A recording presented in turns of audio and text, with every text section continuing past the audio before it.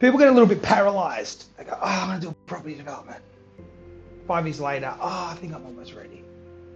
10 years later,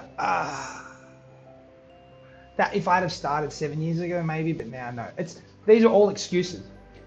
People who I find really successful are willing to fail hundreds and hundreds of thousands of times and millions of times. They're willing to. They're willing to have a go, and something inside of them, it's like a muscle.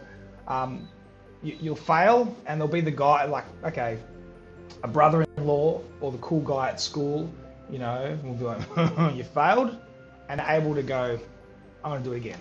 Something inside them, they just go, you know what, thank you, but I'm going to do it again. I'm going to try again. And they try again. And maybe they don't fail this time. People go, and then the people who are watching just kind of disappear. Then you learn no one actually cares, because these people who are going, you're doing this, when even someone does succeed, they go, I would have picked a different color Porsche, Or when you build a massive house, they go, that's disgusting, Italian ornate is just horrible for the area, Why didn't they do something Australiana? You build an Australiana house. That's such a stupid Australiana house. Core 10 is like so acca. You're like copied Woods Marsh. And then you realize, hang on a second, you've actually got to delete these people and just do your thing. You got to delete them. Just delete them, move on. Just difficult when it's family because you can't delete them. You just got to like, hello, see you next Christmas. Hello, wish you all the best. But if you're able to remove yourself from bad company, you do. Because these guys are going to bag you if you fail, if you succeed. If you're doing nothing, if you're apathetic, if you're slow, if you're fast, they always bag you. So just remove yourself from that, which is great. And I've removed myself from people like that. It's so good. And then you find people who want to succeed and are trying better, and they'll ring you and they'll be like, Martin, hey. I'm like, hey. And it's like, look, I really want to get this time running a 5K.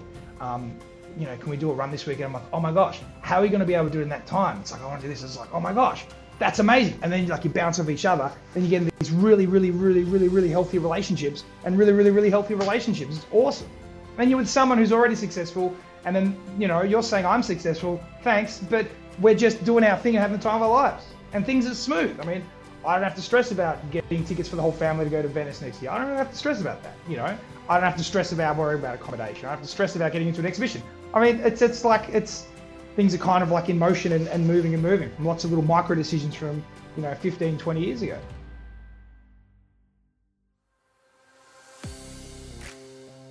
You're listening to another episode of Success with Purpose, where we hold conversations with the most holistically successful people we have the opportunity to connect with. We explore their journeys, their life-changing events, their perspectives, their mindset, and most importantly, their purpose. I'm Harry Goldberg, host, interviewer, and interrogator of this podcast. Father of the most incredible daughter in the world, husband of an incredible woman, and director and empowerment coach at Purpose Advisory. Hope you enjoy this episode, and don't forget to subscribe and like below. Now, let's begin. So, Martin, welcome today. I feel welcome. Cool, I'm glad. So, Martin, just to give a bit of background to everyone who's listening, because you're a really private kind of guy. If someone searches for Martin Buden online, they're going to find almost nothing.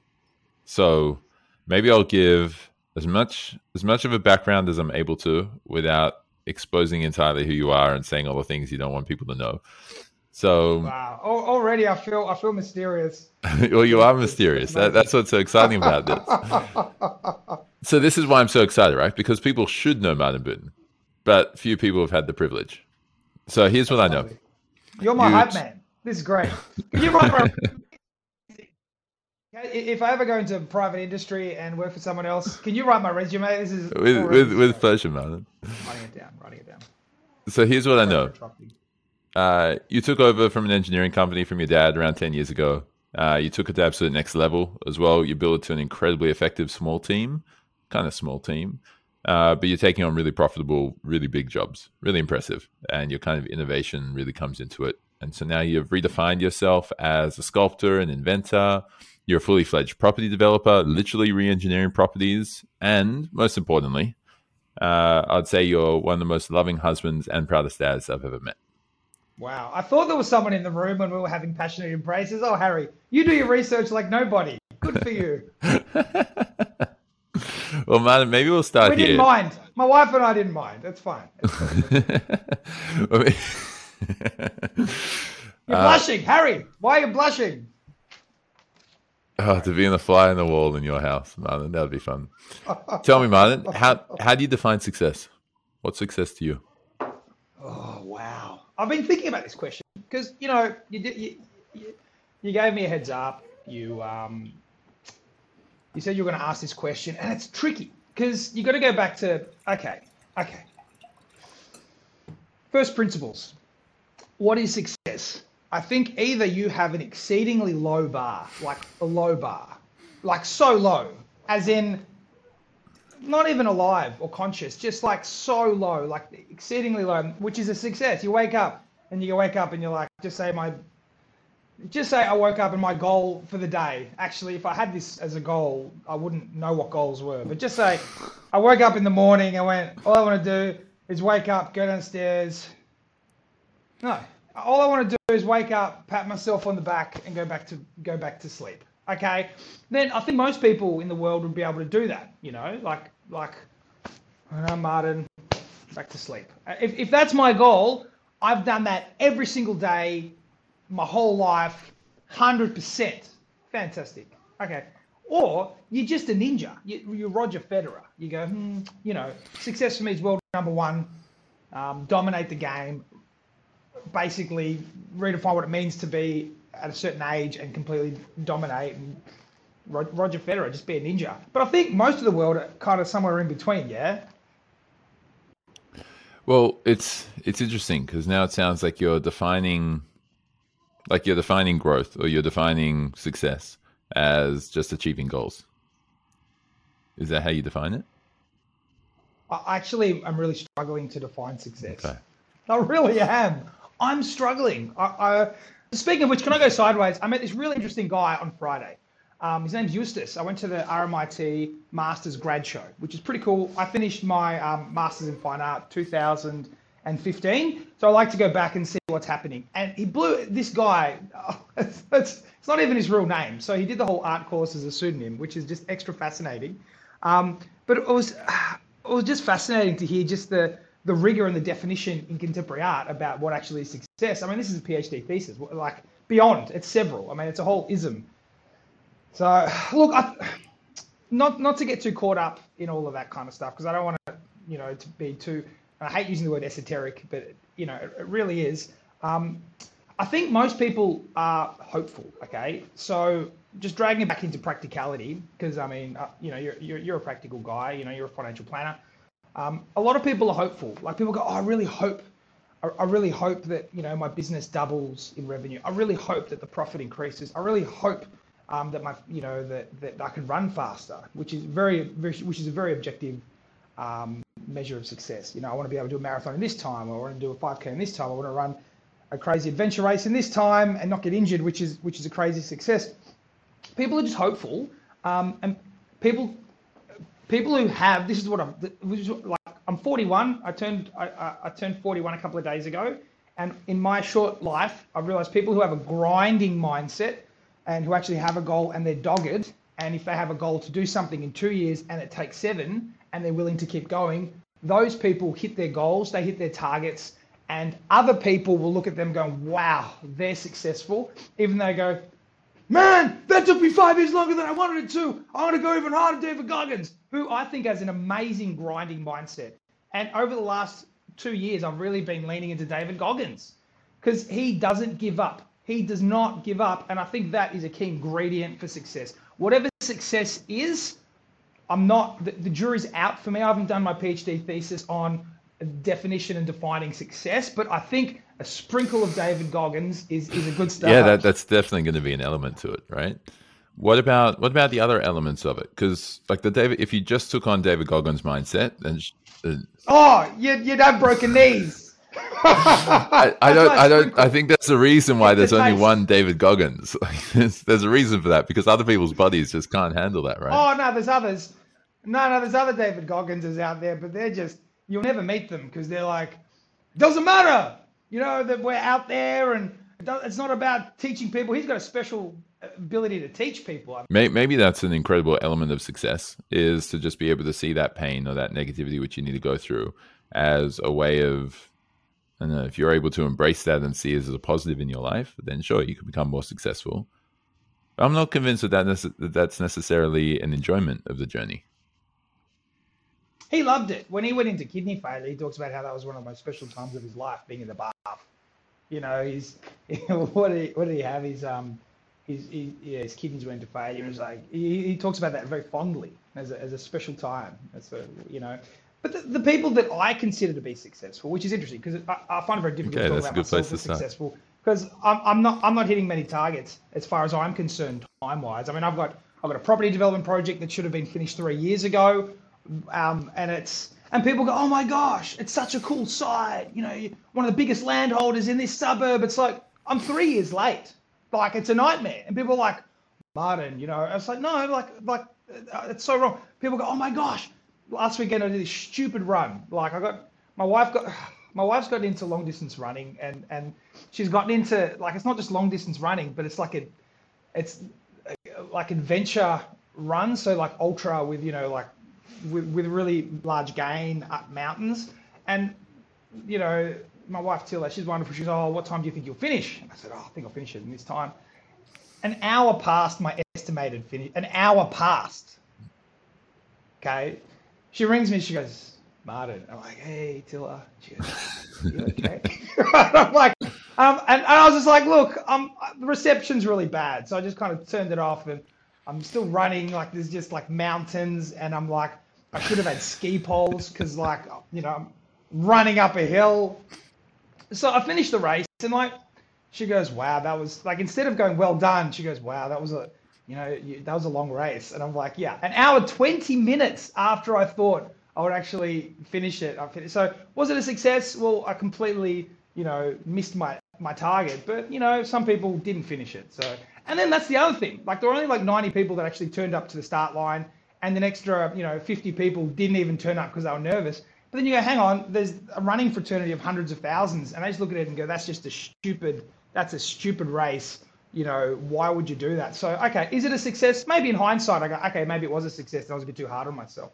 People I see that are really successful, they've got stupid targets. Like, they say, I'm going to do this. And I go, and people go, oh, wow, okay, good luck to you. And they grind and they push and they grind and you just see them and you go, oh, hang on a second, my targets aren't high enough. I need to start getting some of this, you know, I need to start hitting some bigger targets. I need to start getting some bigger goals.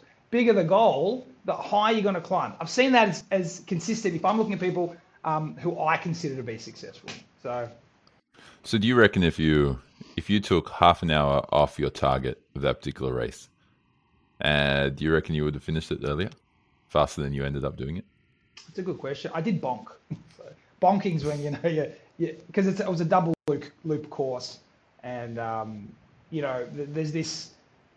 If you go out a bit too quick, you know, you get lactic acid build-up, and basically the overall efficiency is a lot worse. So that's another interesting thing about long distance running, because if you set out to have a too high a pace, you'll actually the length of the race, it'll take you longer to get because you're not actually running a smart race. So yeah, there's a wisdom side of things with long distance running. Yeah, you're right.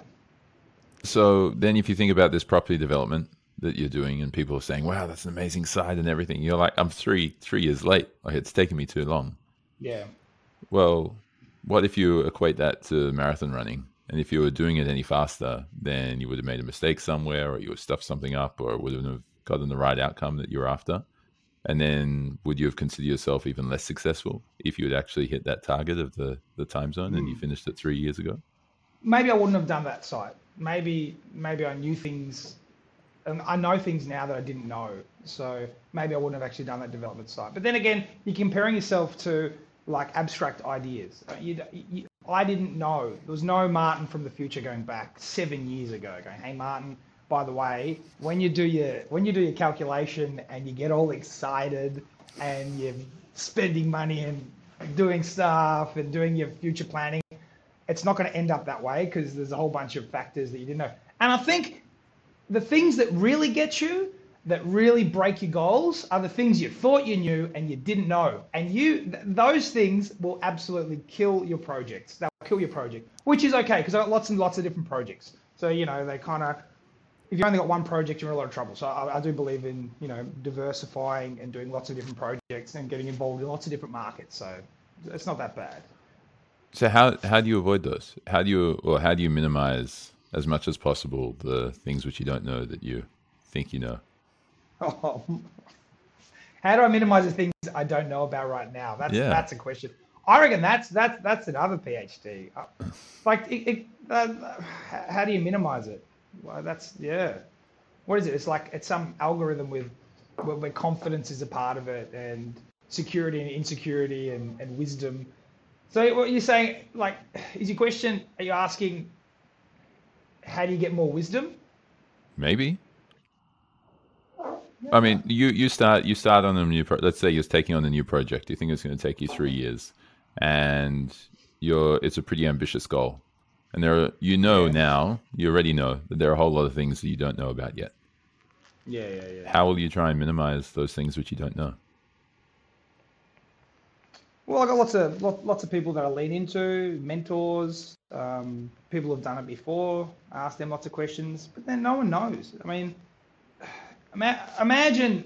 I mean, there's acts of God. How do you plan for COVID? I mean, we're just coming out of COVID, and if you were going into the cafe game or the restaurant game, 2018, and you've invested $2 million, and you've got the most amazing mentors, you've got the most amazing bank supporters, you've got a great logo, okay? You've got great team, you've got that logo is important. Oh, people do a logo first before they do anything. It's like, oh my gosh, and they'll spend 17 hours. It's like most people go back to grade 4 with texters, and they're like, all right, I got this kind of, no, wait for the name. They're on there looking for a funky name and a logo. Anyway, I digress. But imagine you've got the best logo, you've got the best trademark, okay, and it's 2018, and you go, we're going to do this big, paella thing, and everyone's going to be on top of each other and licking their fingers and making, okay, and you get some really, really good supporters, and you get financial backers. I don't have all the money, I'm just going to put 20% in, and you've got a whole bunch of second tier supporters. It's okay. We'll put in $1.6 million support at really low interest rates until really things 2020 when your revenue really increases, and the beginning of 2021 when it really when you break through, and then we're going to publicly list. Okay, so you've got what happens to that person? What did they do wrong? They did nothing wrong. And there's heaps of them. I read about all these sad stories. What did they do wrong? And then you dust yourself off, 2023, and you do it again. You declare bankruptcy, and you get the grit, and you put your big boy pants on, or whatever clothing you wear, and you continue. What do you do in that situation? So my gut was that there are two ways successful people might handle that, or at least people who have had a lot of success would handle that. The one is they'll adapt to it and find a way to make it work and to continue working on it, do deliveries and takeaway instead of relying on people coming in and licking each other's fingers, which isn't very, very COVID friendly. And then adapt to that until COVID's no longer a thing. Or just can the project and start something else and become successful with that. Get back to the grade 4 and use the texters again. Which do you think is going to be most successful? Who knows? I don't know. I don't really know much about running restaurants. I've got no idea. No, neither. But I'm guessing that exit strategy and planning for as many unknowns is something you do a lot of. Not really. No, I go more on impulses. Okay. I'm not a very big planner. I go off feelings, and I like to push on. I like to push. I'm not a big planner. I thought I was, but after being married to my wife for 15 years tomorrow, I realized I'm not a big planner. She's an INTJ. She knows what she wants, and then by the time she comes to talking to me about it, she goes, "Well, here's the calendar for the next 5 years." I'm like, have you planned anything for the anniversary tomorrow? Yeah, we're going. we're gonna run the Melbourne Marathon, and we're gonna stay 2 nights in the city. So it's gonna be nice. Yeah, and we're going to a nice place in the city, so it should be good. So that'll be good. So we're gonna have a anniversary weekend. So that's gonna be awesome. So, but only annoying thing it. And did she plan that, or did you? Well, we both planned to run the marathon, but she did absolutely everything else. And by the time, and I had look, she gave me some options. So she goes, "Do you want to go to this restaurant on a Saturday or a Sunday?" And I was like, "Oh wow, she really lets me be involved." How wonderful. Full autonomy, man. Oh, fantastic! No, we work well. It works well like that. Yeah, so I'll bring myself, and she'll bring the plan. So together, what could go wrong? So is this how you is this how you operate with everything? You have an intention, which you set, and you kind of get, like, you see something, and you're like, wow, this is an amazing project. I'm going to go for it. And I'm going to go for it without too much of a plan, because I know that I'm also doing 9 or 10 or 15 or 50 other plans. When I say not too much of a plan, I have a plan, but I'll go, hang on, there's so many different scenarios. I know what I want it to look like. But actually then going into the micro detail before it presents itself, I don't do that.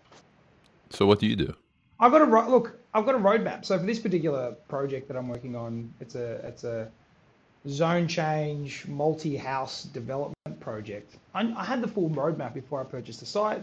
My due diligence took 6 months. I made sure that I'd had all of the regulatory authority approvals prior to even purchasing the site. But that's pretty low level property development. The bits where how long is it going to, do you have approval from all these regulatory authorities, are you going to get the cultural heritage management plan, before you actually purchase the site? Well, it's like, how do you plan that? Things, there's so many unknowns, but that's why it's the risk that creates the return on investment. Does that make sense?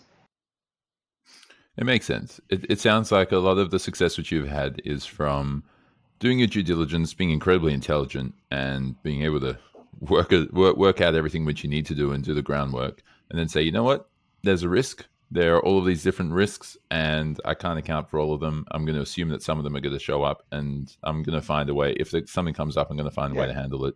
If I don't, then the project doesn't work. That's fine. But I'm just going to make a move on it. Yeah. While you've got other people who want to do the exact same thing as you, but they're going to try and do 3 years of due diligence, and by the time they're finished, well, you've already bought in 2.5 years ago, and they're too late. They missed it. By the time, exactly right, they've missed it. By the time they've done their due diligence, and they go, oh wow, someone else bought it, and they can't buy it anymore. So making a decision that, I'm happy with a 6 or a 7 out of 10 decisions, but I'll make 30 by the time they make one decision that's 9.5 out of 10. So I'll already be making 30, and that's the other thing as well. So my personality is more like this. Okay, you and I both have a goal to roll a 6 on a dice. Okay, and I'm not saying it's you, Harry Goldberg, because I'm not saying that you would do this, but if I was competing with somebody and we had just say 10 minutes to roll the dice, I'd imagine potentially I'd compete with someone who turned up with 1 dice, or 1 die. Okay, so they turn up with 1 die and go, and they're rolling, and at the end of the 10 minutes they'll be like, stop, and this person will be like, oh my gosh, I was rolling like a maniac, and I rolled 94 sixes. They're like, oh wow, that's actually pretty good. Martin, how did you go? And I was like, I rolled 48 million. It's like, how'd you roll 48 million? And I was like, well, I bought 400,000 die, and then basically I had a camera, and I had a vibrating machine, and then it vibrated, every 5 seconds, and that's how many I rolled. So, I like the idea of expanding and being innovative, and working between the lines. Yeah. And if it didn't say that you weren't allowed a machine, if it said that you weren't allowed multiple die, I'd definitely do that. Absolutely. Can you give any examples of when you've been able to execute that? You don't need to give all the specifics. Just I just do lots of projects, do multiple at the same time. So I got lots of them happening at the same time instead of just doing one, complete. Do one, complete. So one of my best mates, he likes to do one project, start it, complete it, then move on to the next one. And, he does it very well, but he'll do one in maybe, just say 4 years, and I'll do 7 in maybe 5 years. And it's like my projects have blown out a little bit, but, Do you consider him successful? On average, I could do better. Not in property development, but as a family man. Okay, as a family. So there are different areas of your life where you can be successful. When you think of the most successful people you can think of in as many areas of their life, their family, their business, their entrepreneurship, whatever, their innovation, their artwork, whatever, who can you think of that's really exceptionally successful in almost all of those areas? In everything. Yeah. Well, there's different people that I admire, and this is the other thing. You can't do everything. You can't have everything. I mean, I finished work yesterday early, and there's things I needed to do. But I left work at 2 p.m. and picked up the kids, and we went to trampolining. And I like trampolining because, when one kid's doing their trampoline, the other one sits on your lap. I've got a 6 and a 9-year-old, and then they swap over, and all they want to do is just give you cuddles between trampolining. I wouldn't swap that for anything. They had after school care. I could have easily just gone and picked them up at 5:30. They would have been fine, and I would have hit a whole bunch of my business targets. But it's like you hit a fork, and you go, well, there's certain jobs. I mean, I delegate, sure, absolutely, but there's certain jobs I can do that no one else can do. And right then I was like, I really want to take the kids to trampolining, and they're just so cool. They're just right now 6 and 9, such a good age. My son's 9, and the first 7-8 years was all about mum. And a year and a half ago, he goes, Dad, you're not telling me to calm down. You're telling me to be rougher. Hang on a second. You're a bit more fun than her. Hang on a second. And we've just started to bond. I mean, on the weekend.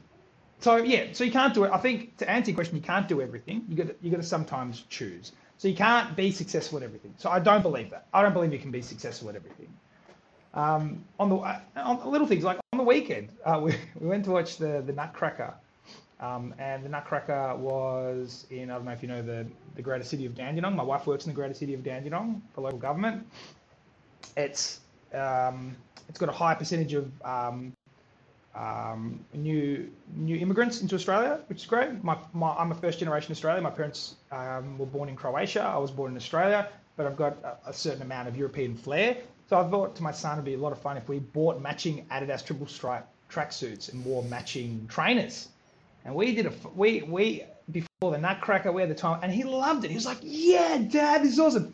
He didn't understand the irony. He thought we were a team, And I was like, "This is as good as it gets. Doesn't get any better than this." Could I have been at work making more money? Absolutely. Could I have been getting better deals? Absolutely. Could I have been doing all this other stuff? Absolutely. But you know what? Right now, I want to be in matching tracksuit with Max. And it's not like, oh, look, I've chosen to, spend time with the family because, I'm a family man. It's like, I literally, there's nothing else I would want to do on a Sunday afternoon than go in with my son, with my wife, with my daughter, sit and watch the Nutcracker, have an amazing meal after. It's as good as it gets. I wouldn't want to do anything else. So I'm sure that there are some people who are listening to that going, okay, great, Martin. You can just kind of go and do whatever you want and it's just as good as it gets. But what about the work which still needs to be done? What about the project which still needs to be finished? What about the extra effort that you could put into something to make it even better and to get better results and to be more successful? What about all of that? How do I balance it? Yeah, but I consider that to be success. Just being with my family. Right there, that was success. So what is it? Yeah. There you go. And some people would go, that's not success. So they've got a different success. For them, divorce 2-3 times is fine as long as, they've got this juggernaut of a company and lots of money, lots of debt, whatever. I don't know what their goal of success is. And the strange thing is people are on autopilot. People don't actually know or have reflected for long enough to go, hang on a second. What is my what would be really awesome? What would be my dream? What would be my dream life? And they don't know what they're aiming towards, just being hopeful. And then they look back and go, oh, gee, I didn't want to end up here. It's like, if you don't know where you want to go, I mean, how are you going to, you're going to accidentally fumble and bumble your way there? Like, it's quite strange. People don't spend enough time to actually have some sort of direction. So we've actually, as a family, we've decided next year, 2022, because we've been locked down, and my daughter's still never been in a plane, which is full on. So we've decided as a family that we're going to have a season of adventure. So that's the season. We've had the season of lockdown and broken dreams, which was not the best season. We're going to have the season of adventure next year. So we're doing things in line with the season of adventure. Of course, living the dream. It's awesome. I mean, there's you mentioned there about people don't set their goals, and I'd say that everyone has goals. It's just going to be unconscious for most people. I agree. And yeah. And you've also mentioned earlier on in this chat that a lot of people have that a lot of people are influenced by different people around them. Yeah, big time. And you seek out the people that are going to influence you. You've got mentors, you've got experts, you've got people, consultants, you've got people that you're engaged with, everything. Are those people that you choose around your life always intentional? I didn't choose my mum. Unlike Paris Hilton. See, Paris Hilton said you need to choose your parents very, very carefully. I think she was joking. And that's the thing. You actually can't. Sorry? my grandfather, who's 99 years old and is still going for walks and is still active and is quite incredible. His mind's still very much switched on. He's still attending lectures and reading brand new books and everything. And he was asked recently, how do you kind of keep your health and your mind so active? He said, well, I chose really good genes. That's what I did. I chose my parents well and got great genes. I like it, Grandpa. He's good. Maybe he can lend me some tips. That'd be good. Maybe I'll interview him. Well, hang on. Maybe I could actually get your Grandpa's genes through, CRISPR technology. Maybe I'll be able to get some of them, do some gene altering one day. Who knows? Sure, sounds good. All the possibilities, Martin. And so, but the people who you have chosen in your life, how do you come across them? How do you find these mentors and these people who can influence you so well? Well, I reckon an important person is who if you want to get married, if you choose a good husband or wife or partner, I reckon that's really critical. That's even more important than a mentor. And I met her at a 18th birthday party. Really, really, really, really intentional. Physical attraction, none of the things that you'd expect a business person to critically think. I mean, she's great. Til's amazing. We get on so well. We talk about everything. I mean, we absolutely love it. I learned so much from her. I mean, one of the reasons I reckon I went to art school was just to impress her. I mean, her background's in art, and I'm like, yeah, she was into art. I'm into art too. But then it took off into its own tangent, and I do more art than her now, which is quite strange. But how do you intentionally pick people? I mean, I remember being at a sculpture show. There's a prize, the Yaring Sculpture Prize, and I was there at the opening, and I was introduced to this gentleman, and he was amazing. Ken Scarlett, wrote the book on Australian sculpture. He's really well respected. And I was like, oh my goodness, I got to meet Ken Scarlett. Oh my goodness. And we're driving home, and Tilla goes, oh, Ken's great. And I go, oh, absolutely. And she goes, oh, why don't you ask him to be a mentor? And I was like, oh, I couldn't ask him. She goes, why? And I was like, why? So I thought about it for a week, and got his number, called him. He goes, yeah, absolutely. So all major sculptures for the last probably 10 years, I email him, and he'll say, yes, no, you could do better here, you could do worse there. And he's been one of my greatest sculpture supporters, and I've learned so much from him. It just took a bit of courage and, a bit of an elbow from Tilla, who I really respect. Yeah. So it's like, and I just think back to if I didn't actually ask, I'd be in a completely different place. I mean, I definitely wouldn't be going I was invited to go to by the European Cultural Centre to go to the Venice Biennale and do a sculpture piece, and it's going to be a performance and a sculpture piece. I mean, there's no way that would be happening without that relationship and that mentoring from Ken Scarlett. Not possible. I mean, number one, my art wouldn't be very good. And number two, I mean, my art wouldn't be very good. So just it's crazy. Those little bits of courage sometimes you just need a little bit of courage. And it's not even a lot of courage, just a tiny bit of courage. Just a tiny bit of courage. And the strange thing was he really wants to help support sculptors. So it was like symbiotic. It's just amazing. Like he really wants to help support sculptors because he absolutely loves it. And he's got so much knowledge to give. And I really need his help, which is great. I mean, it's awesome. Just a winner. And there's a lot of people out there and people want to help.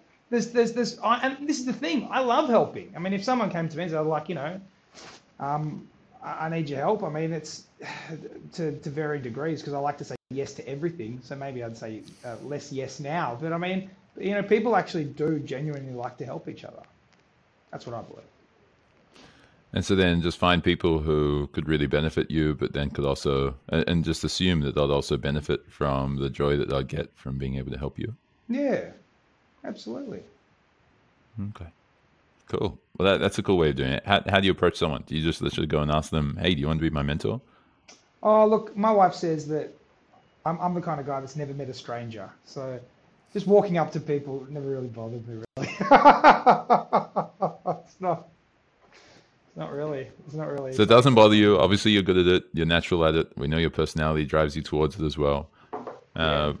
But what tips would you have for anyone who's listening who's like, man, I wish I could find more mentors. I wish I could have more people who could influence me. It's just going up to them. It just feels way too tough. It's way too daunting.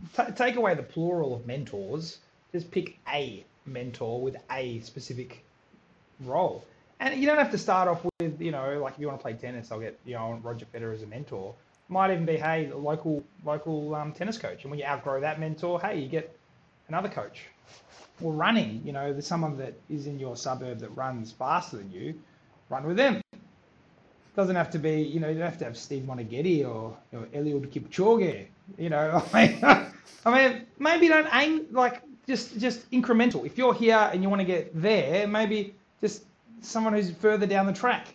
And to even call someone a mentor might actually undo all the wonderful things that might happen. Does that make sense? What do you mean by that? People can paralyze themselves by wanting things to be perfect prior to them actually achieving them. So just to actually get a run on the board, it's like when you're doing an exam. Yeah. You read through the exam and, you got the reading time prior to an exam. Yeah. Like it's nice to get a few easy runs on the board. So the people who, the way I was taught, completing exams is you have a look at all the really easy bits that you'll find really easy. So you go, okay, well, I'm not going to start at the first question. I might start at question number 6. Really, for me, it's really easy. So I'm going to just do that question. And then, you get some runs on the board and you get confidence. So, I mean, if you're, it's kind of like if you want to just say get into a sculpture exhibition, maybe don't aim for the highest level of the most difficult sculpture prize to get into, aim for a local prize and get some confidence. Similar like with mentors. There might be a neighbor.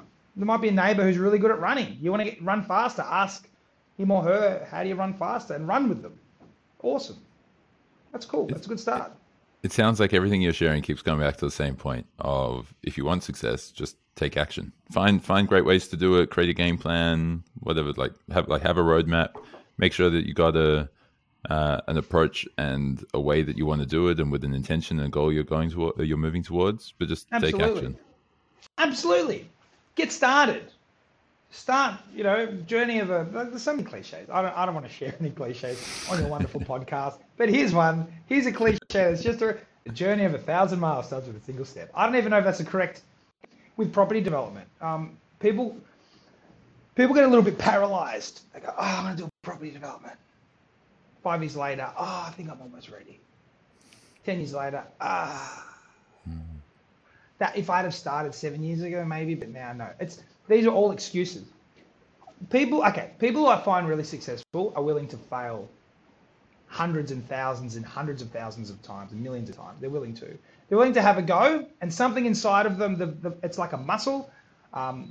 You'll fail, and there'll be the guy like, okay, a brother-in-law or the cool guy at school, will be like, you failed, and able to go, I'm going to do it again. Something inside them, they just go, you know what, thank you, but I'm going to do it again. I'm going to try again. And they try again. And maybe they don't fail this time. And people go, and then the people who are watching just kind of disappear. Then you learn no one actually cares, because these people who are going, you're doing this, when even someone does succeed, they go, I would have picked a different color Porsche, Or when you build a massive house, they go, that's disgusting, Italian ornate is just horrible for the area, Why didn't they do something Australiana? You build an Australiana house, that's such a stupid Australiana house. Core 10 is like so acca. You're like copied Woods Marsh, and then you realize, hang on a second. You've actually got to delete these people and just do your thing. You got to delete them. Just delete them, move on. Just it's difficult when it's family because you can't delete them. You just got to like, hello, see you next Christmas. Hello, wish you all the best. But if you're able to remove yourself from bad company, you do. Because these guys are going to bag you if you fail, if you succeed. If you're doing nothing, if you're apathetic, if you're slow, if you're fast, they always bag you. So just remove yourself from that, which is great. And I've removed myself from people like that. It's so good. And then you find people who want to succeed and are trying better, and they'll ring you and they'll be like, Martin, hey. I'm like, hey. And it's like, look, I really want to get this time running a 5K. Can we do a run this weekend? I'm like, oh my gosh, how are you going to be able to do it in that time? It's like, I want to do this. It's like, oh my gosh, that's amazing. And then you bounce off each other. Then you get into these really, really, really, really, really healthy relationships, and really, really, really healthy relationships. It's awesome. And you're with someone who's already successful, and then, you're saying I'm successful, thanks, but we're just doing our thing and having the time of our lives. And things are smooth. I mean, I don't have to stress about getting tickets for the whole family to go to Venice next year. I don't really have to stress about that, I don't have to stress about worrying about accommodation. I don't have to stress about getting into an exhibition. I mean, it's things are kind of like in motion and moving from lots of little micro decisions from, 15, 20 years ago. Yeah, there's an amazing quote from Tony Robbins that proximity is power. He's referring to you choose the people who you surround yourself with. And I've heard him say it like 3 times now. He makes fun of Australian culture about it because he says even in Australia, it exists everywhere in the world, but Australians at least have a name for it, tall poppy syndrome. And you found a way which I think a lot of people find really inspiring, of just instead of being, oh my God, if I get too tall, people are just going to cut me back down. I better not get that tall. You've just found a way to make your roots even stronger. And just go, yeah, whatever, fine. Even if someone's... Find your people. Find your people. Hunt them down. Yourself somewhere else, right? But this is the thing as well. And it's funny that Tony has a go at Australians when he's not Australian. Maybe he is Australian. Maybe he's actually pretty good at cutting top off his down. Given that... I think it was endearing, the way that you raised it. But yeah, I hear what you're saying. I hear what you're saying as well. I'm being typical. But... One of the big blessings to come out of COVID. So we went into lockdown. Melbourne was a harrowing time for Melbournians, and I don't know if it's a 50-50 split, but some people chose to hit the bottle really hard and hit junk food really hard and woe me, and other people went, all right, now it's time. Roll up your sleeves. I'm going to dig in and I'm going to make the most of this, and I'm going to come out of this firing. And it's really, really interesting because we had a 5-kilometer circle around our house. So we had. I'll share because people might not even believe it who are watching the podcast. Melbourne was the most locked down city in the world. So we had curfews. You weren't allowed to go out after a certain amount of time. After 9 p.m. you weren't actually allowed to leave your home. You weren't allowed to go to work. Kids weren't allowed to go to school. You weren't allowed to leave a 5-kilometer area, and you could only go with one other person on your walks. But this was absolutely crazy. So people chose that as an excuse. Like, all right, cool. I've got the recipe to just completely give up, and everyone will give me a pat on the back. So I've seen those people, and they came out of lockdown. It's like, whoa, okay. There's other people. I became good friends with my neighbours, and my neighbours, actually my neighbour got me I'd never heard of David Goggins prior to lockdown. And he was like, let's go for walks. And we're going for walks. And he's telling me about, David Goggins and this crazy guy. And I looked at him on YouTube. I'm like, this guy's unbelievable. He'd be like, I hope he's not offended by this, but he'd be like, COVID, that's not an excuse. Like, just swear at COVID and use, like, he just, like, so we started doing running. We just started doing lots of running. And the whole neighborhood started doing running. And my neighbor and I just kept running further and further and further and further and further till we're going for runs. And we're like, we just ran 60 kilometers. And we're like, whoa. And it's like, we actually did it pretty quick. It's like, wow. And then we're just bouncing off each other. And then we're looking at each other like, I've never been this fit in my life. And it was just this really, really, really strange experience to just be around someone locally who actually was willing to fight. And I found a lot of my neighbors. One of them wrote a novel. One of them, like, my neighbors were amazing. But that's another thing. I live in a really lovely part of the world. And I think it's also important to choose where you pitch your tent, where you actually have a house and the ethos of the people around you. That's really, really critical. Because before we built our dream home, we were living in another suburb, and it was really rough. There wasn't a lot of connection. I really tried to have connection with the neighbors, and they had a completely different trajectory to where I wanted to go and what I wanted to do. They had a different opinion on family. They had different opinions on health, what they considered to be healthy. And where I live now, it's completely different. So I think that's important as well. Where you actually pitch your tent, who you marry, where you live. All that matters. Where you send your kids to school. That stuff matters, because when you think about it, I spend a lot of time with the parents of my kids' friends. At Little Ats, at trampolining, at tennis. I spend a lot of time with them. And in many ways, I can't actually choose now who I hang out with on these kids' social events. So choose your school wisely for your kids. But that decision has to be made 10 years ago. You need to save up for some of these schools. Some of these good schools are really expensive, so you just got to start saving. And some of them now, because people start kindergarten. Like, there's a new policy at the school that my kids are at. There's a kinder, there's a pre-prep, there's a prep. What happens is people put their kids in kindergarten, and then they take them out in pre-prep, and there's like a lot of movement. The school doesn't like kids coming in and out because it like disrupts the classroom. So now they want you to assure and pay from prep, from kindergarten to prep. So that for many people, that's not just a house deposit. That's maybe 3 house deposits for if you've got a few kids. So you got to make some serious decisions in your 20s. Yeah, crazy. Have some of these things driven you? Absolutely, like a maniac. Before I had kids, I worked like a maniac. So I wanted to have kids. I wanted to go to Little Ats. I wanted them to be in a good area. I wanted all of that. That was how I really wanted to actually craft my life. Absolutely. That happened in 20s. I remember doing hundreds of hours a week. Oh man, just over 100 hours, just epic. I used to sleep at work, like just insane before I got married. Just getting ahead, just getting on top of things, so that things would be a little bit easier now, and they are. Yeah.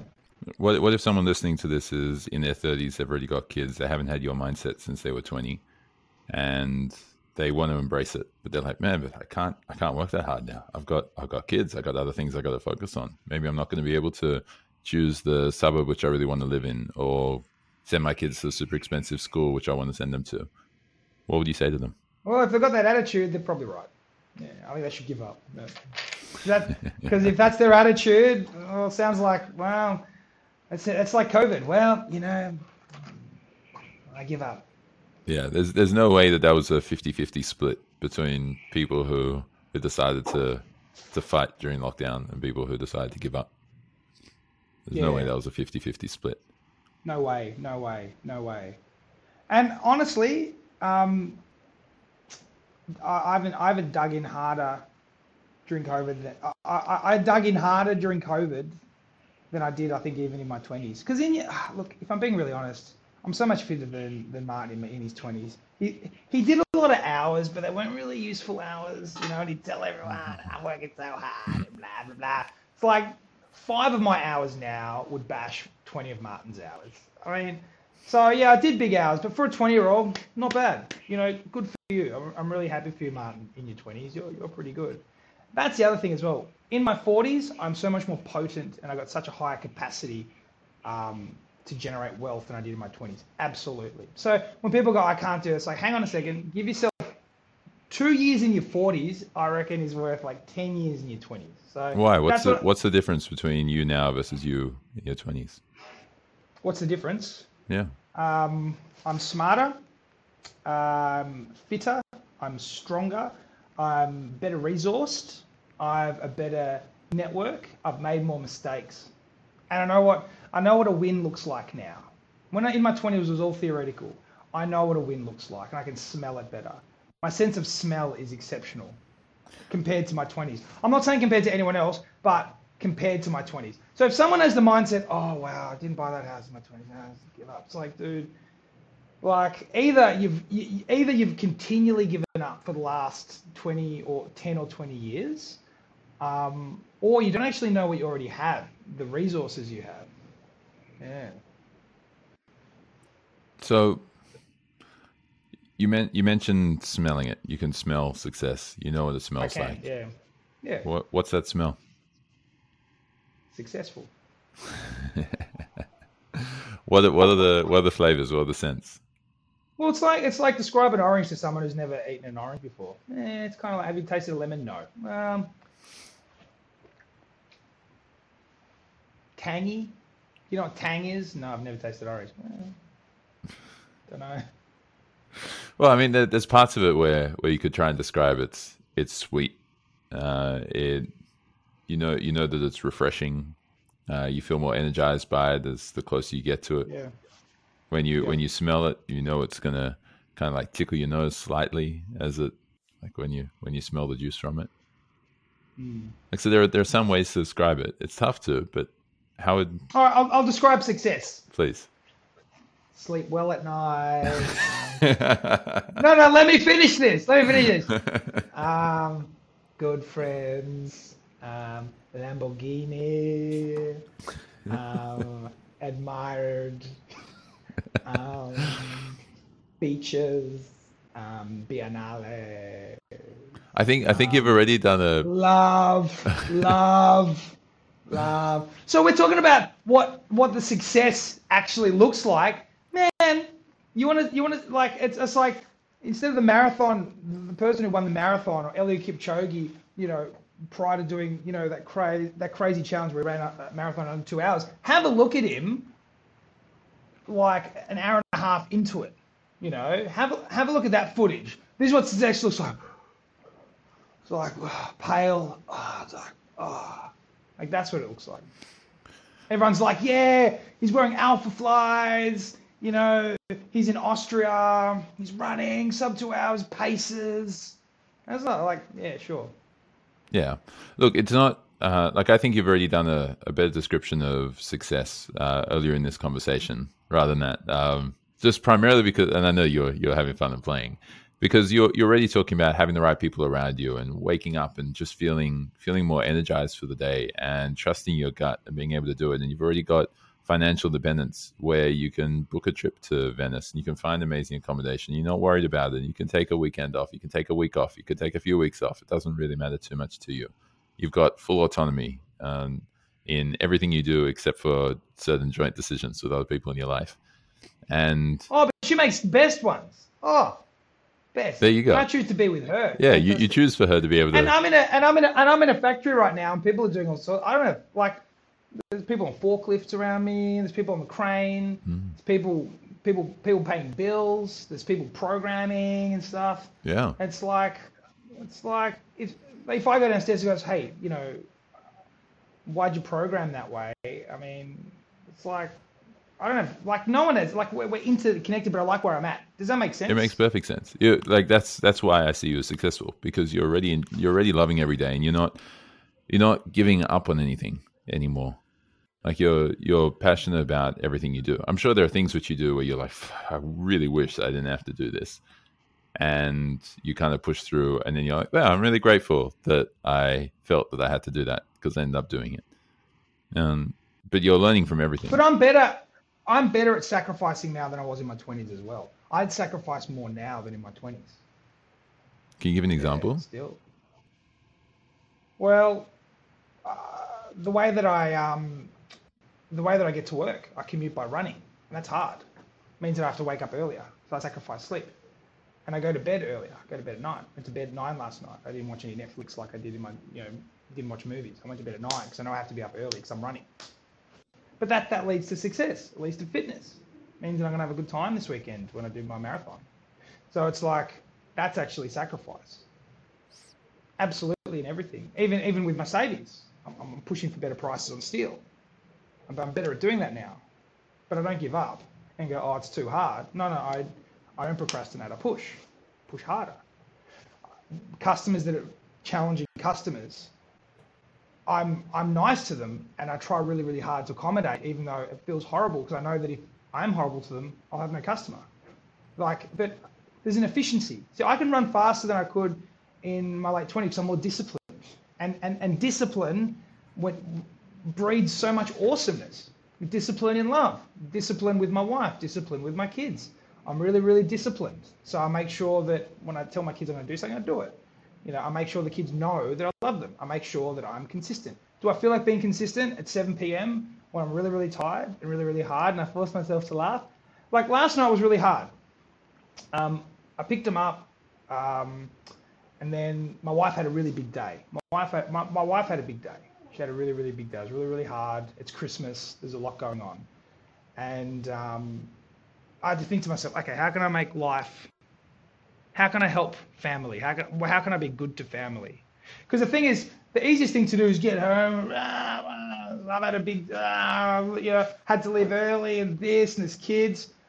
So walking home and I said to the kids, we're going to have a competition. I'm going to give you a score on how well you are, how kind you are to mummy. And I'm going to give you a score out of 10, okay? And I'm going to be watching you and how you're kind to each other. Because the way they come into the house is normally, that's my bag, stop it. Like they both want to go in the door at the same time.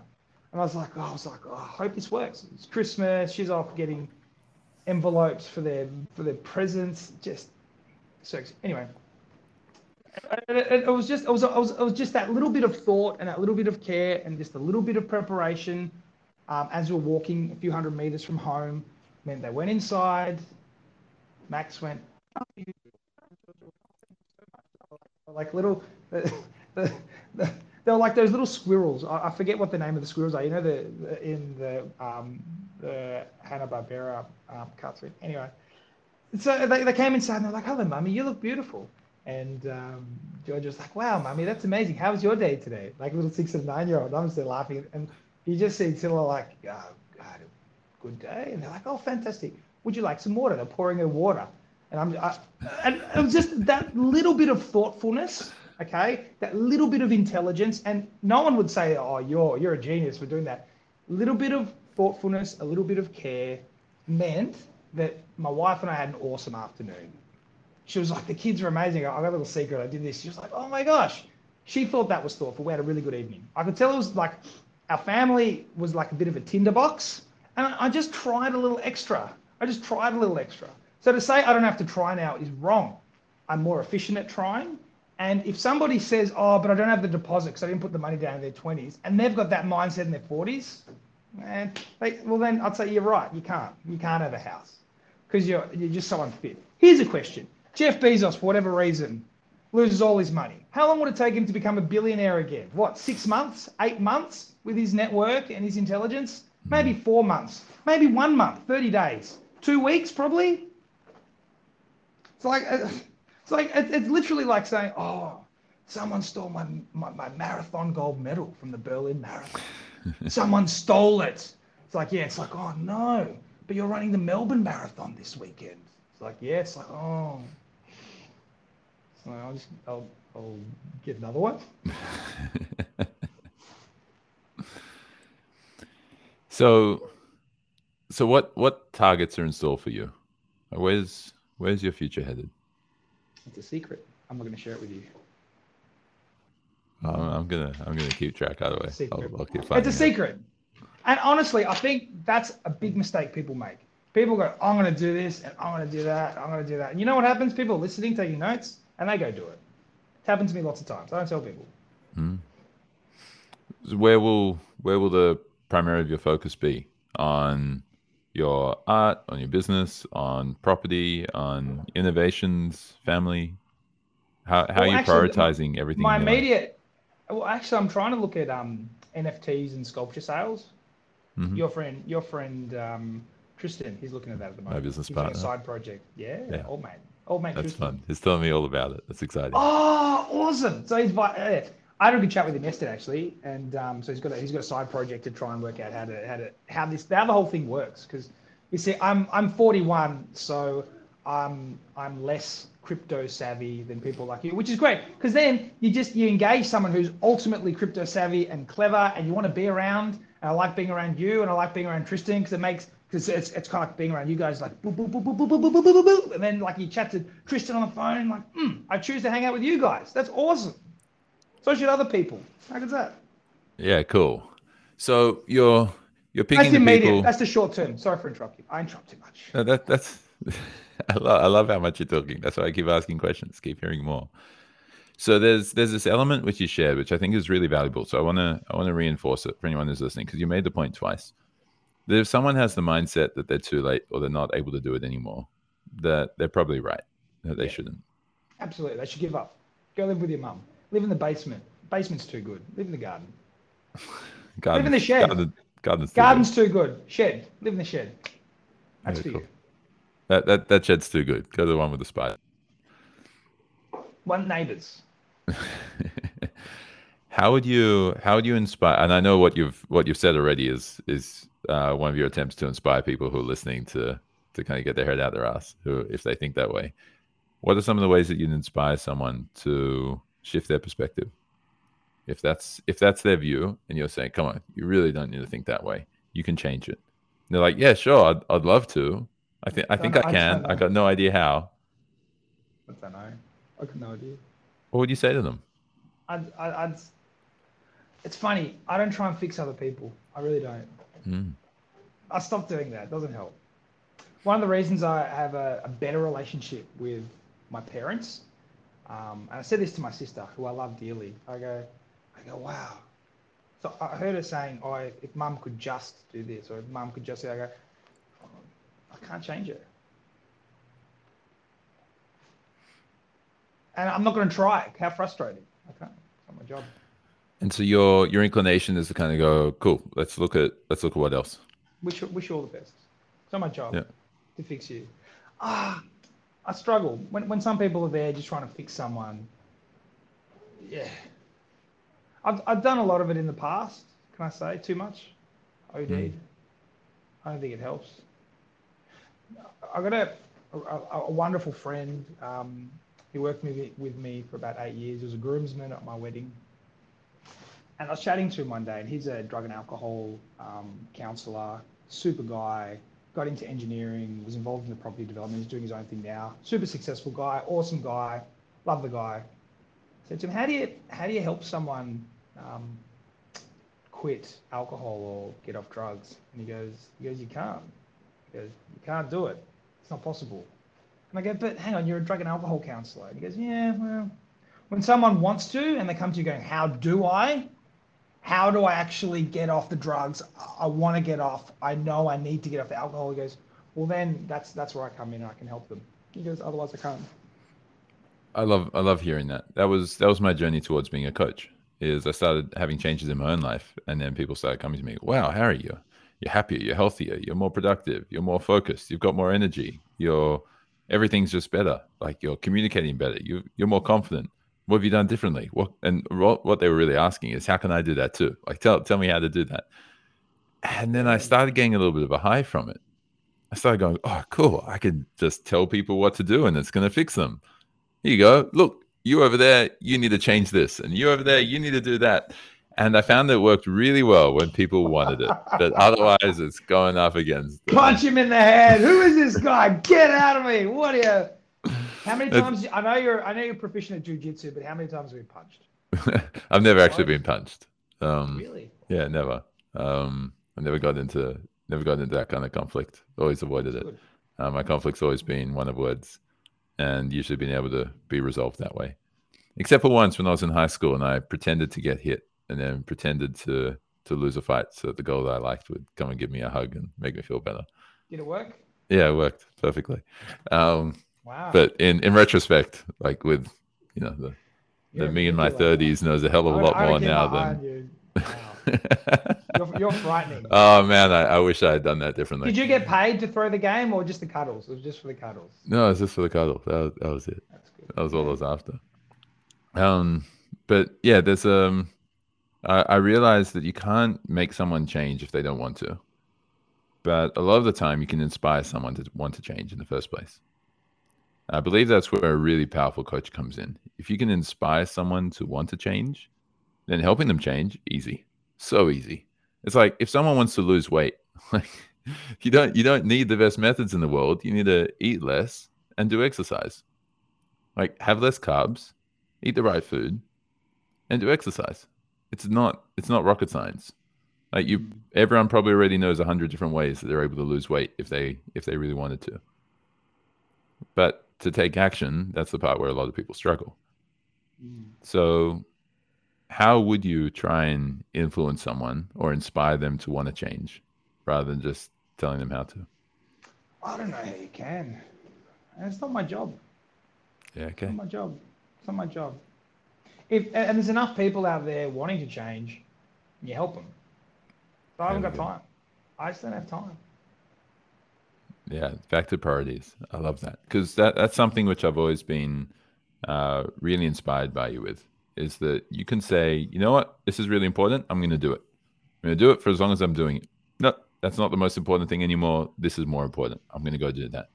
Yeah. And just that ability to kind of just let go of whatever path you're on and just choose another one or run 6 different paths and 6 different marathons all at the same time is just freaking incredible. Like that's in the mind of Martin, right? That's the Jocko, the Joe Rogan within you. You say all the right things. You say all the right things. Come on. I've got my son Max reading Jocko's kids' books. They're amazing. Wow, I didn't know about inspirational uncles who help help with maths and help with getting strong. They're awesome books. My son read them. He loved it. Jocko's children's books. Oh yeah, absolutely. Oh, I'll check those out. I mean, I guess like a big part of what Jocko does is inspire as many people as possible. And I only raise him because like he's almost the identical personality to you, right? But he doesn't actually. I don't reckon he actually goes out there to inspire people. He's just being 100% Jocko. And it's like, if you don't want to do it, bugger off. There's heaps of people who want to do it. I reckon that he accidentally inspires. I think if you go out, so I reckon Tony Robbins inspires a lot of people, but he doesn't go out there to inspire. I reckon he goes out there because he's trying to help people, and people already want help, and yeah. And it's the person who accidentally gets inspired, 11:30 p.m.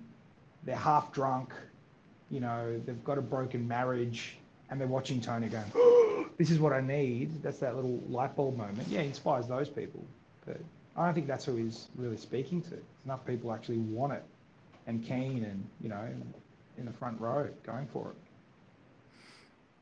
it. That's a really important point as well. Like you focus on what you're passionate about and helping the people that you can and just really prioritizing what's there. And if something's not going to work out right now, maybe it will in the future, but just kind of let it go. Focus on what's right in front of you, right? That's it. I'm laughing as well because I love my kids, and I was charging. I'm on my phone at the moment. I was charging my phone, and the kids sneakily took the charge out of my phone and put it on their iPad this morning.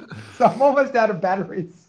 But even that, I wouldn't change a thing. I love them so much. So an hour and 7 minutes into it, I'm about to run out of batteries. So when it comes to planning, it's like, well, you know what, you get what you get, and you don't get upset. And it's funny. It's one of those things you teach kinder kids and prep kids. I think it's like it's a pre-mindfulness hack. Is you get what you get and you don't get upset. You know, it's kind of to stop kids from just wanting stuff that they can't actually have. So yeah, curious. So I mean, if you're about to run out of battery, then I better do the summary part now. Do the summary. Do the summary. Do the summary. Can we play some music? No, look, Martin, what you've been sharing is, I thought you were going to go for drums rather than keyboard, but that's cool. I find the message that you've been sharing incredible, and it's why I keep loving having conversations with you. I think there was even once we had this amazing chat, and you're up in the mountains skiing, and you're like, I don't care. I just want to speak to Harry right now and continue to inspire him, even though clearly you weren't attempting to. That was an amazing conversation. That was an amazing conversation. I actually really enjoyed that. That meant a lot. Me too. I've enjoyed every conversation with you, everyone. And what I'm hearing you share in this particular conversation, especially, is that there's only so much that you can do if you hope that things are going to work out. If you hope that things can happen. Correct. You can live off hope, and you're not going to get very far because it's not a very effective rocket fuel. Correct. And hopeful, and people confuse it with optimism. People go, I'm optimistic. It's like, no, you're just lazy and you're hopeful. That's not optimism. You're a lazy hoper. Sorry. No, that's incredible. And so when these people who are just living off hope and they're just lazy and they're not taking action, they're not making things happen, then no wonder they're not going to be getting results. They're kind of just hoping that the one thing which they're kind of doing, which they're not even putting all their effort behind because they don't have full conviction behind it. Yep. They're just hoping that it's going to work out and that they're going to be successful. Yep. And with that mindset, you're like, cool, if that's what you think, then you know what? You don't deserve the house. You don't deserve to have all these accolades, and you don't deserve the gold medal which you're trying to steal from someone else, or which you hope that you could steal from someone who's actually run the marathon. Absolutely. And it's harder than you think. And this is why in your 40s or your 30s, you're better at it than in your 20s. Because in my 20s, I had 2 or 3 wins. Oh, well done. You won the under 12s tennis tournament because that was so hard, you know. And in your 30s, it's like I got over whatever it may be. You beat cancer, or your wife beat cancer. You were able to go without sleep for like years because of your kids. When you pop out of that and you look around, you go, I've got these crazy skills. If you haven't given up, if you're able to just build yourself up when no one's watching and actually be honest. And so this sense of honesty to yourself and what you want and what you're striving for. Absolutely. Everyone lies to themselves. Absolutely. I lie to myself.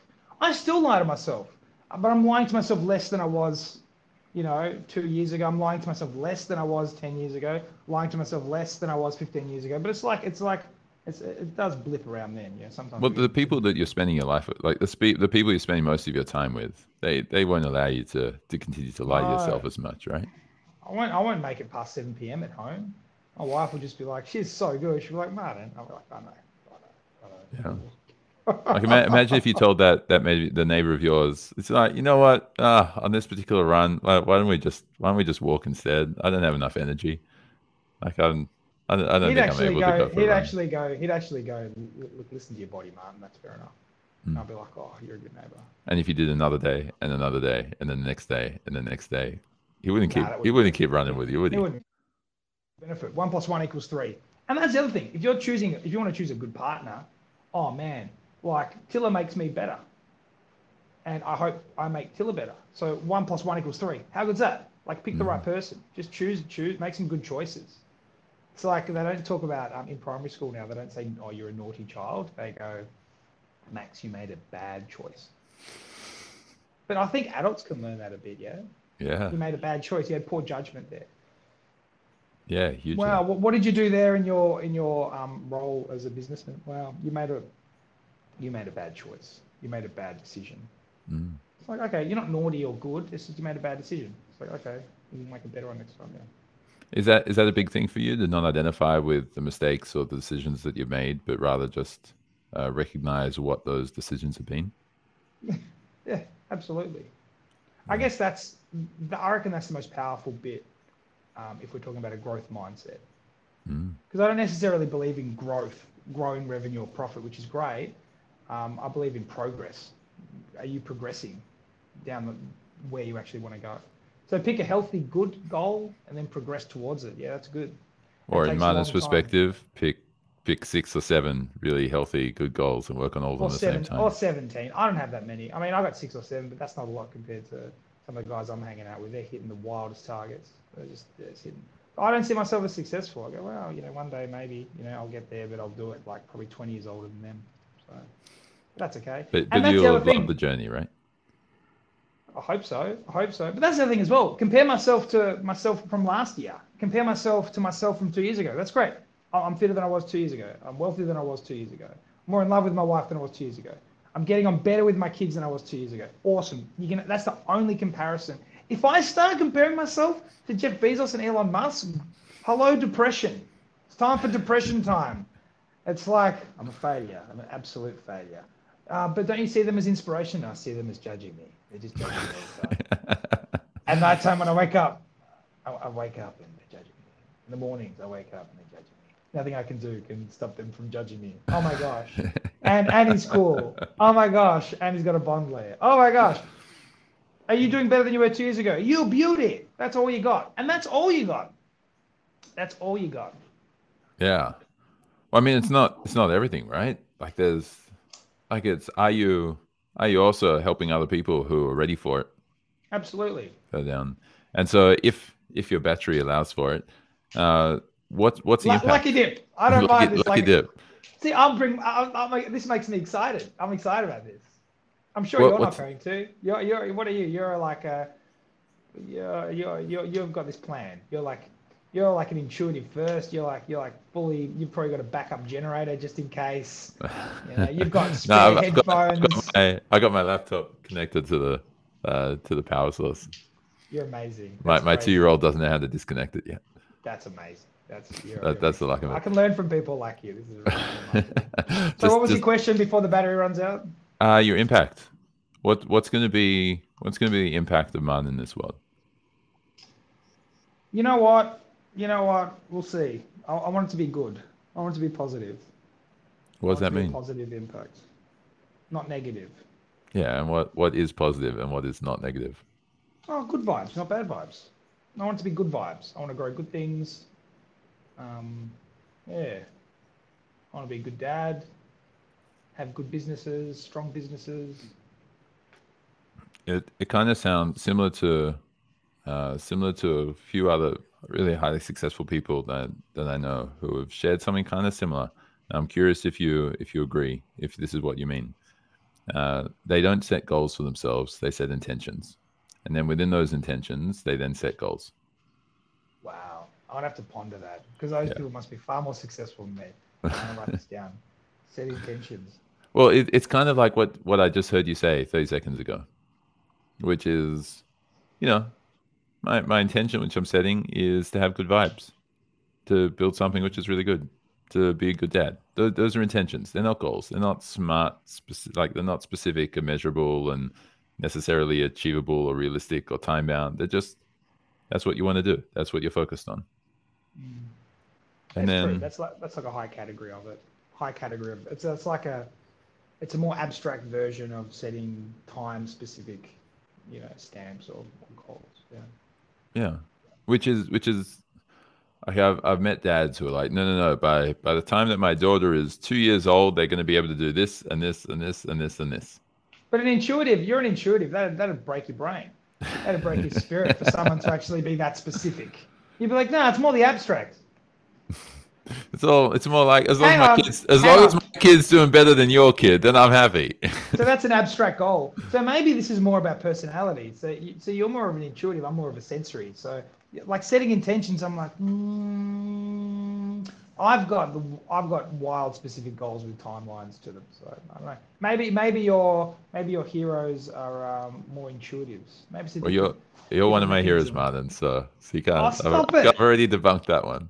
Look, I'm running out of batteries. I don't take kindly to compliments. No, But I that's noticed. curious. Okay. That's why you delete yourself. You're not anywhere. I'm not anywhere. I purposely tried to delete everything. So look, so setting intentions instead of goals, I reckon it's. I find I like specific goals with timelines and timestamps because it gives some accountability, and you can. It's like KPIs. I'm more of a KPI than a fuzzy wuzzy kind of guy. Does that make sense? Yeah, it makes perfect sense. And we didn't even have a chance to chat about it, so hopefully your battery's not going to die yet. But I was curious about asking you about leadership. And so you run a team, you've got a whole bunch of people doing a whole bunch of different things. You've probably got consultants and advisors and everything on all your different projects and everywhere. How do you focus on then leading? Yeah, look, interesting. Am I organic? Am I hierarchical? Oh gosh, sometimes yeah. I mean, the answer is yes. Honestly, you try and be hierarchical with artists when you're doing a collaboration. You try that. You try that on. See how you go. And you try and be organic in an engineering company when certain things need to be ticked off and there actually is a chain of command. You try to be organic. Good luck with that. So yes. Okay. Yes, so you kind of become whoever you need to be and adopt a style of whatever you need to do given the circumstance. Yes, and it's project wins. So it's all about the project. If the project needs me to disappear and not be a part of it, and that's best for the project, see boys and girls, I'm off. See ya. If the project is failing and everybody needs me, I'll jump in and work out a way to make sure that I'm not all my time not getting zapped, completely sucked into this vortex of this death project. Get someone competent. Oh, we've got someone competent. Your beauty. All right, and competent.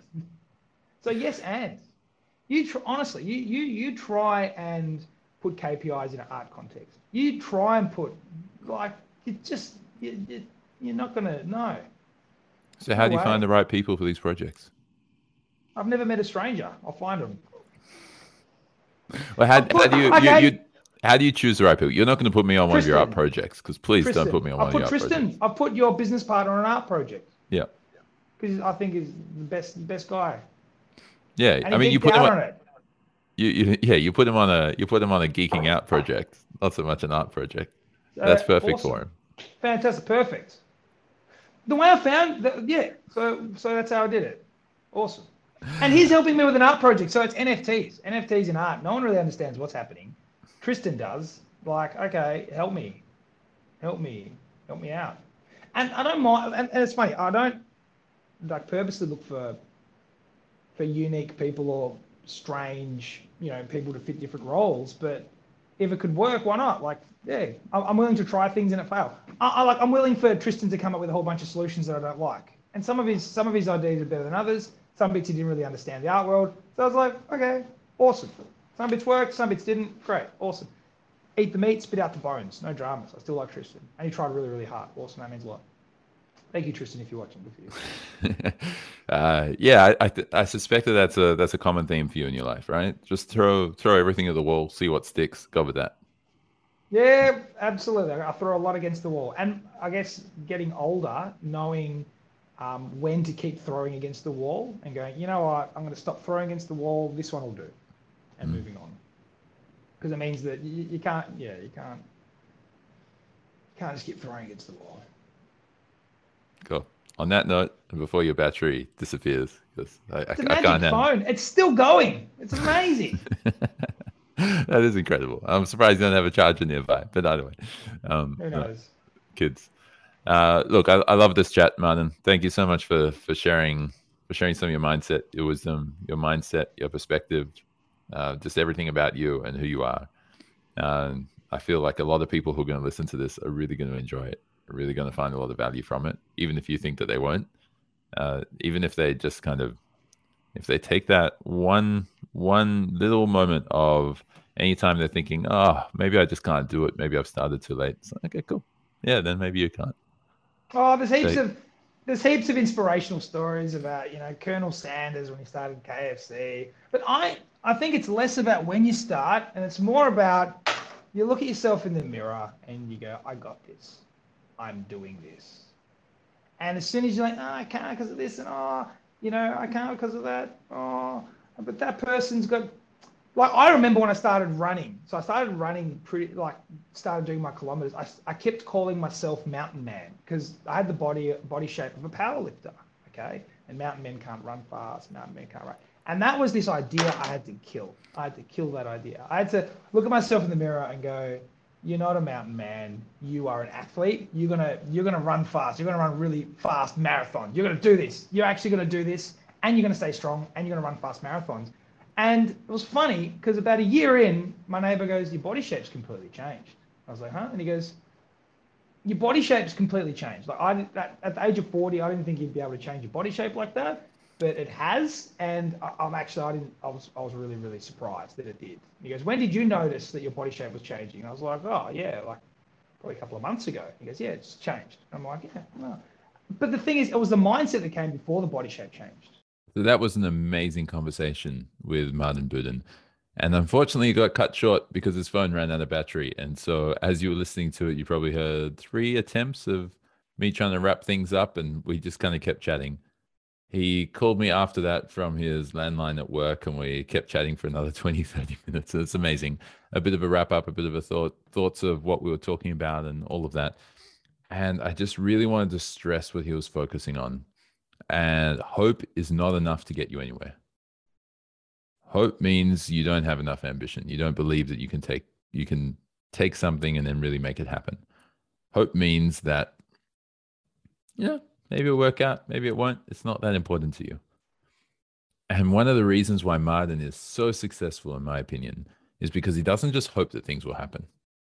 He doesn't just, have, kind of like, let's just, maybe this will work out, maybe it won't. It's, I'm going to put my energy into something. It better be worth it. And I freaking love that perspective. I love the power in that message. And he lives it. He doesn't just say it, he lives it. So he's always got multiple things on the go, and he doesn't just think outside the box for a few of his projects. He thinks outside the box for every single one of his projects. And he's got heaps. And he doesn't consider himself successful. Even though everyone else sees him up at this level, he doesn't consider himself to be up at that level because he's hanging around and is in close proximity with other people who are so much more impactful, so much more powerful, so much more successful than he is. And so he doesn't see himself as successful. Isn't that crazy? I hope you enjoyed this episode of Success with Purpose, and I also hope that you feel capable to apply some of the perspectives and learnings from this episode in your own life. If you enjoyed this conversation, be sure to like and subscribe below. And until next time, live with purpose.